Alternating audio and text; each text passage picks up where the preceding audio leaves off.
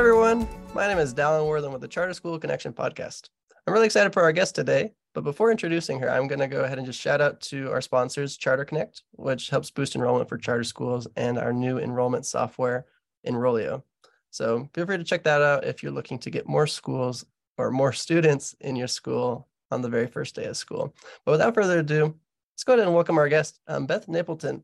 Beth Napleton is a very experienced leader and coach. She's been working with students and leaders at schools for a good amount of time now. She has a lot of experience working with leaders in other fields as well. And she knows she's been in the shoes of leaders, and she knows how to help charter school leaders get to where they're wanting to go.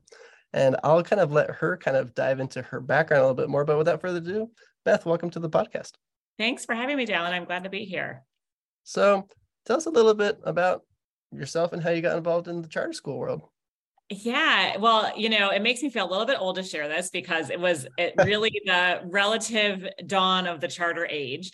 But I had been a teacher in a traditional district school in New York City. And then I was kind of not sure if that's what I wanted to do. So I went to go work for a nonprofit to recruit teachers. And then I visited a charter school in rural North Carolina as part of a work trip. And I really just fell in love with the school. I sat down at lunch and a fifth grader asked me what my alma mater was. They were doing different chants. And I felt like I could really learn a lot about teaching here. And so I fell in love with that school and I moved from Manhattan to a town of 1,000 people. Wow. And it was a really amazing 4 years where I got to stay with my students for the same 4 years and help them on their journey to college. And it kind of got me hooked into the charter world. I don't know. I always say that I'm like really pro great schools for everyone. And like the way those schools are governed, like I'm a little bit agnostic on, but for me, the best way was through charters because I wanted to start a school. I had a vision. It was the clearest way to do it. And to me, that was easier than working with some of the large urban districts, primarily in which I have been working in. So that's awesome. That's a cool story. That's cool that you actually got to walk into a charter school and that it kind of grabbed your attention like that, and that you remember that interaction with that student. So yeah, I actually am still friendly with that student today. He is the athletic director of the school now. So I think that's like one of the amazing things about having done this work for as long as I have is that when you see your students start to succeed you, right, and to kind of take that role and you can go back and reminisce about what they were like when they were that age. Yeah. It's pretty gratifying. I don't know of any other field like education that really gets that. So I'm grateful for it.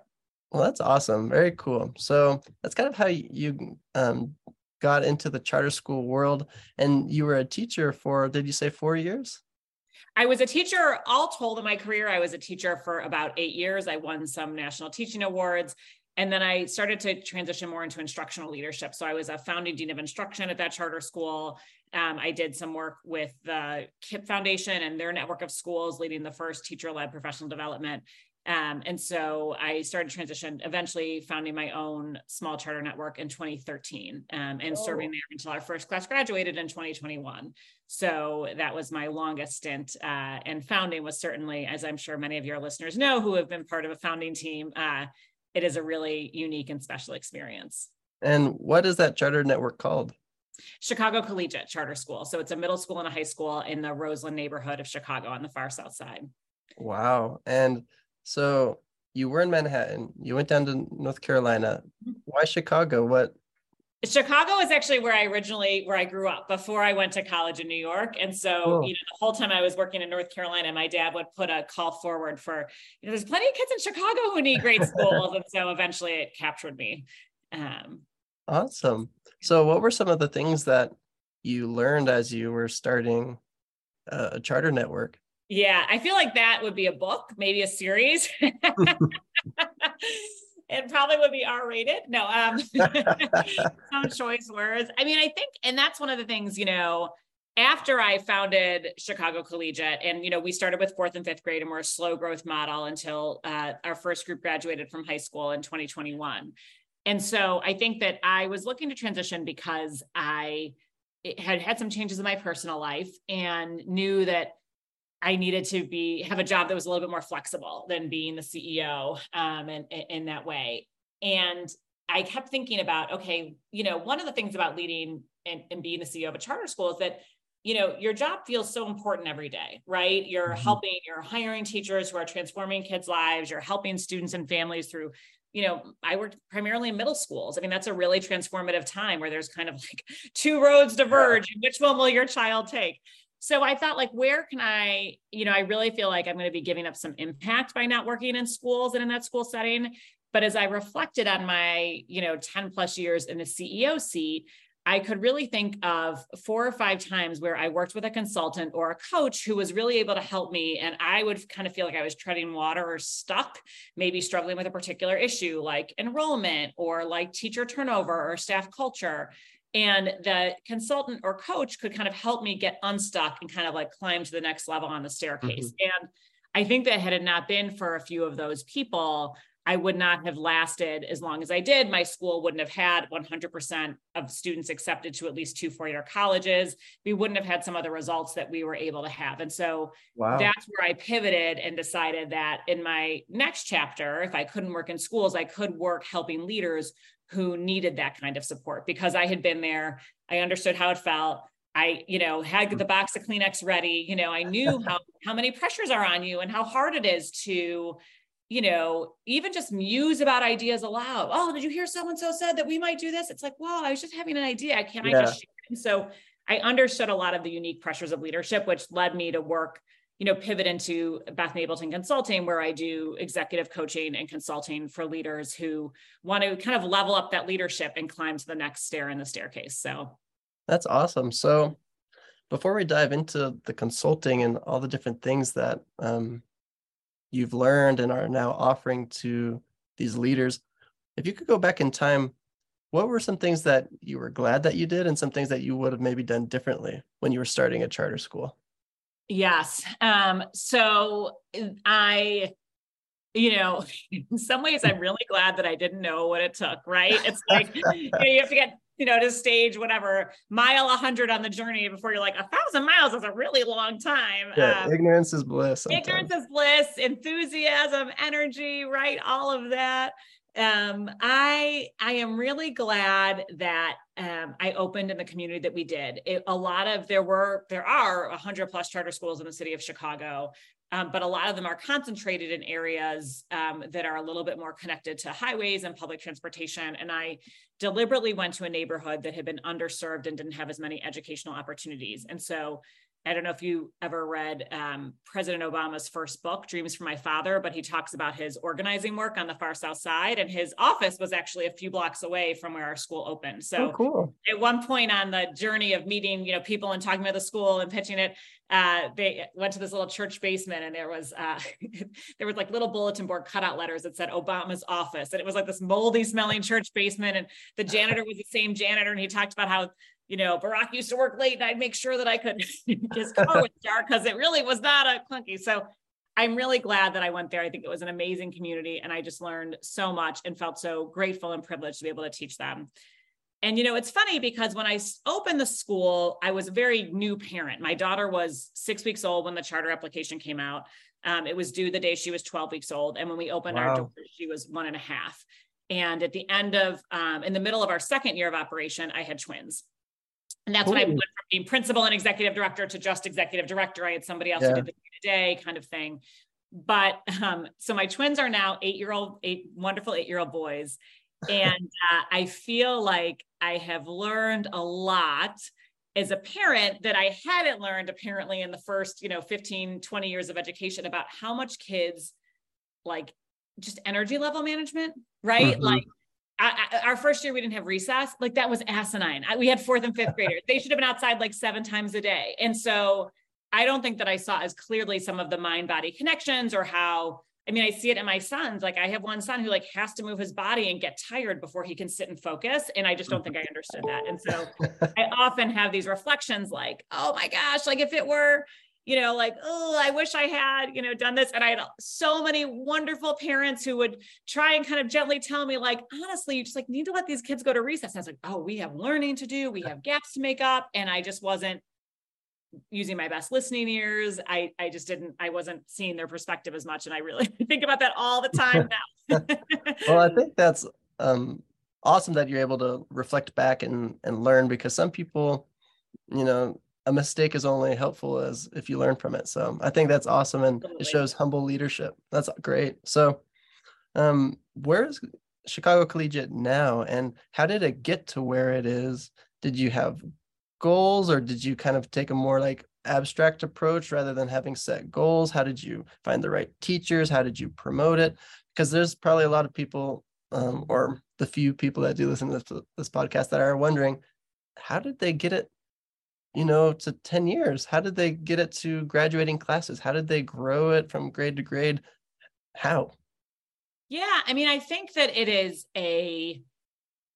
there's probably for every week was a different story, right? In terms of what was up, what was down, what was working, what wasn't. Schools are such dynamic and complex places, and so much depends on who your right hand is and what what's going on in the community and who's available to be hired. And I think that, so the headline of how I did it was one day at a time, Yeah. right? It was kind of like, what's the challenge today? What do we tackle today? Now, not every problem could be vanquished in just one day. So there were many days in a row where it was the same problem. We had, Mhm. we started with tremendous. We had no teacher turnover between our first and second year. We retained 100% of our staff for several years in a row. And then as our school got bigger and, people started to move or, go to graduate school, we started to struggle more with turnover, struggle more with sometimes the us versus them culture that can happen in schools where you're growing and adding, new staff and old staff. And so one of the things I work with leaders a lot on now is like, oh, I'm here and I don't want to be here. I want to be there. I want better staff retention. I want better staff culture. I want my teachers to be more instructionally focused. I want my leadership I want to be more instructionally focused, right? And so, or culturally focused or whatever it might be. And so I think that, it was such a feeling. Often I felt so isolated. I felt like this really challenged me with like every ounce of my being. And so, what I always tell people now from the perspective of having worked with so many clients from all over the country, building on my time in leadership, your problems, like you're special, but you're not unique, right? Somebody else has had your problem. Somebody else has struggled with low enrollment, teacher turnover, people do the craziest, stupidest things, which you see when you are the head of HR, essentially. And so I think that, but doing it one day at a time, taking it day by day. And, I did this, as I mentioned, occasionally, and I wish I had done it more, is like, don't be afraid to get help. I think sometimes leaders feel like I should be able to do it myself. I'm the boss. This is why they pay me the big bucks. But I see it in my clients, having somebody to talk to, having an outside perspective, having some curated tools, having a consultant come in and being able to say, can you take care of this for me? Can you run this analysis? Can you do this survey? I mean, leaders so often don't have that luxury. And I think they'll sometimes say, oh, but I could hire a lunchroom aide with what this would cost. Oh, I could buy this new the set of library books for this group of students. And that is important. And if I am looking at like a group of dominoes of 300 and each represents a student and I can only pick one to knock over, I'm going to pick the head of school because that affects the leadership, that affects the teachers, that affects every student in that building. And so I think that leaders are sometimes humble or, want to make sure that they're devoting resources to instruction directly, but investing in the leader is an investment in the students and it is an investment in the community. It's investment in the future. And a lot of leaders might be listening to this thinking, I'm not sure how much longer I can do this. And that's also partly where, how can I help? I work a lot with boards on how do we help make this job sustainable? How do we help make this something that someone can do? How do we help? Because we know this leader is so valuable. We know the leadership transition will cost our school valuable knowledge, time, resources. And so how do we invest now so that we don't pay later, right? Yeah.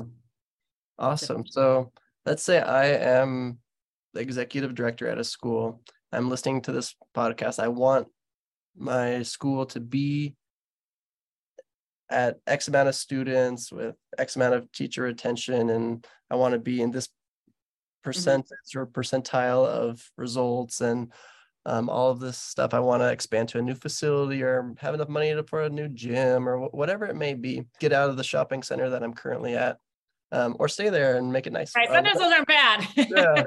Yeah.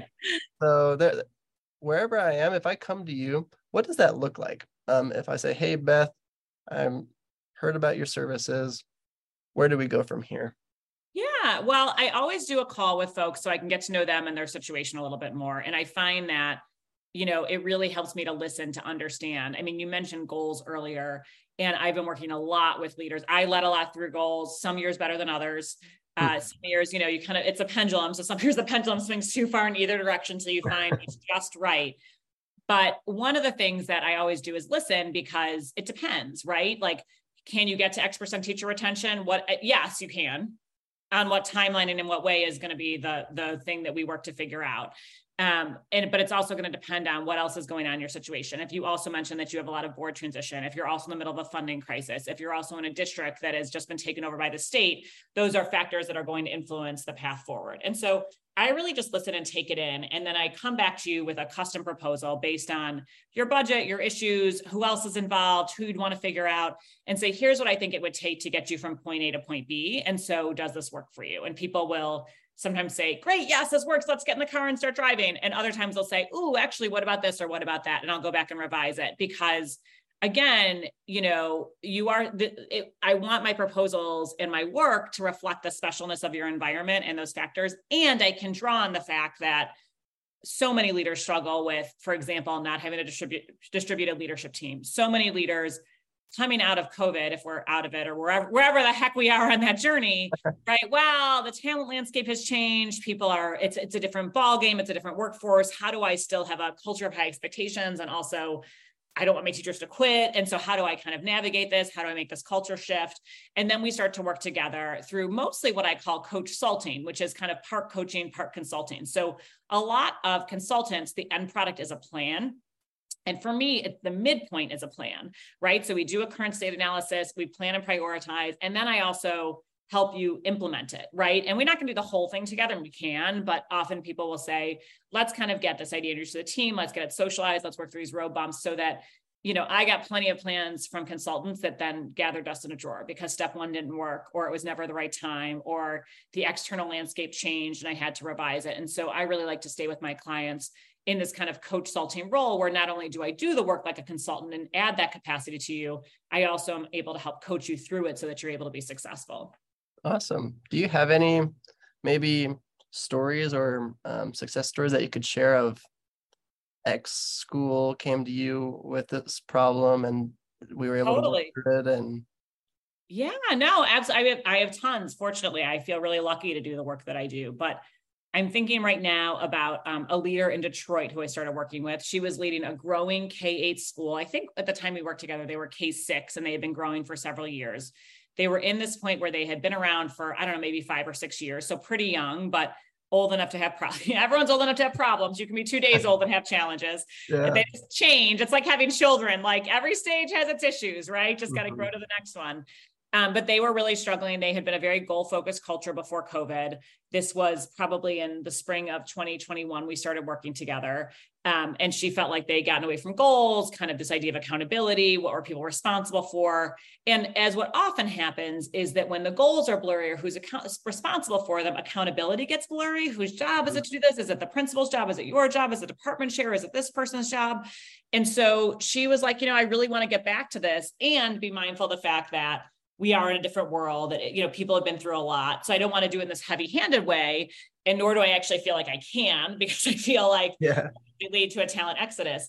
And so we were able to work together from, May through October and come up with a process to involve her leadership team and her staff in contributing to goals, really honing in on the most important elements, thinking about the owners, having clear roles and responsibilities for the team, and creating a system to progress monitor throughout the year. I mean, and we're still in touch this day, 2 years later, and she talks about it as just really a huge pivot moment in their journey where they were able to kind of get back into that groove, focus on what mattered, make sure that they were keeping an eye on the academic results, as well as on culture and wellness and holistic well-being, closing some of the learning gaps that the pandemic wrought. And so I think that was like this moment where I really was able to see the impact of coachsulting. And I've worked with people, I'll work with people at the beginning of a school year who say, we're starting a new year and I just can't have it be like last year, right? And we will really go into, well, what was last year and what made it hard, and tease out those pain points and the different weights, and talk to different people and support. And like, how do we get that first quarter off,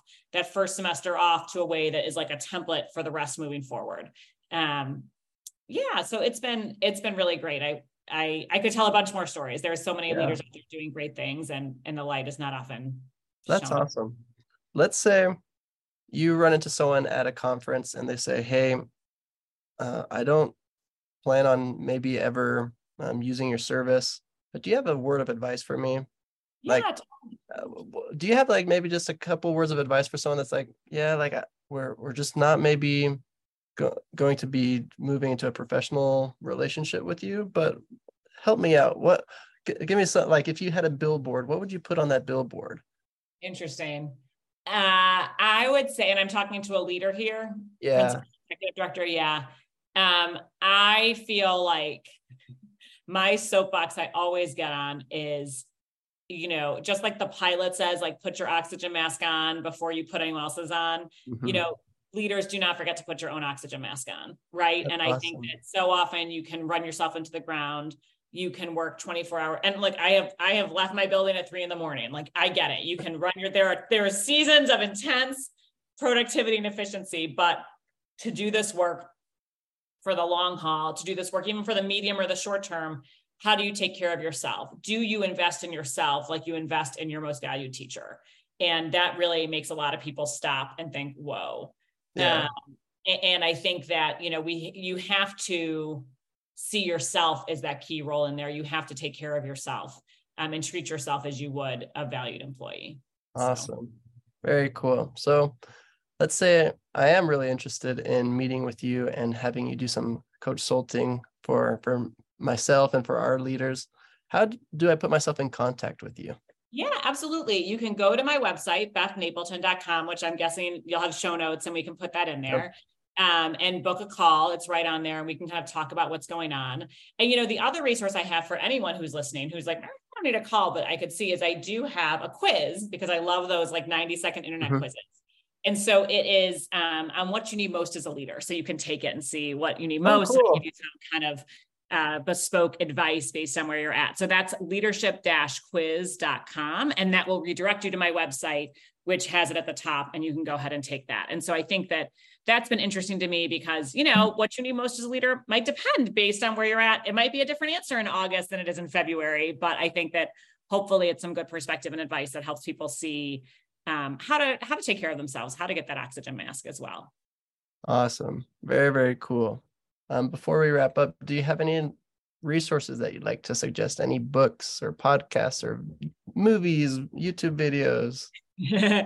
Yes, I feel like this is dating me because when I started really my leadership journey, many of those things did not exist.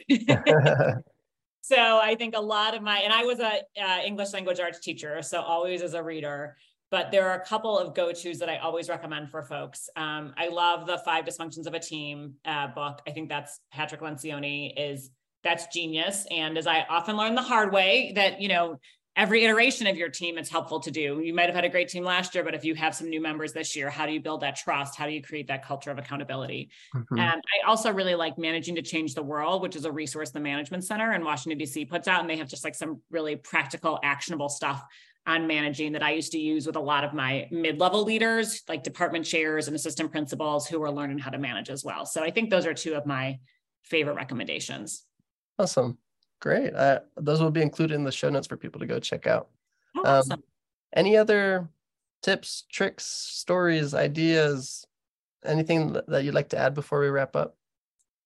Just, you know, I think that there's so much in our world, as there should be, extolling the value of a great teacher. And I mean, as someone who benefited from great teachers and my kids have great teachers, absolutely, that is 100% true.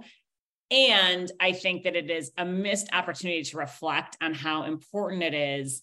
If you want to have a school full of great teachers, you need a leader who is leading the way, who's helping people grow, who's helping them develop, who's providing a niche in their community, who's responding to the crises of the day. And I wish that was as extolled, right, as it goes through. But I think people who know education understand just how valuable it is to be that principal, to be that executive director, to be the person, you know, it's not fun to like sit with a 20-page spreadsheet and figure out this. It's not great to get the, you know, facility violation call from the Department of Buildings, But that is work that allows kids to learn and allows them to thrive and develop. And it often goes unnoticed and unacknowledged. So I hope if anyone listening hears themselves in that, like, at least know that I acknowledge you and I appreciate you. So, well, that's awesome. Thanks so much.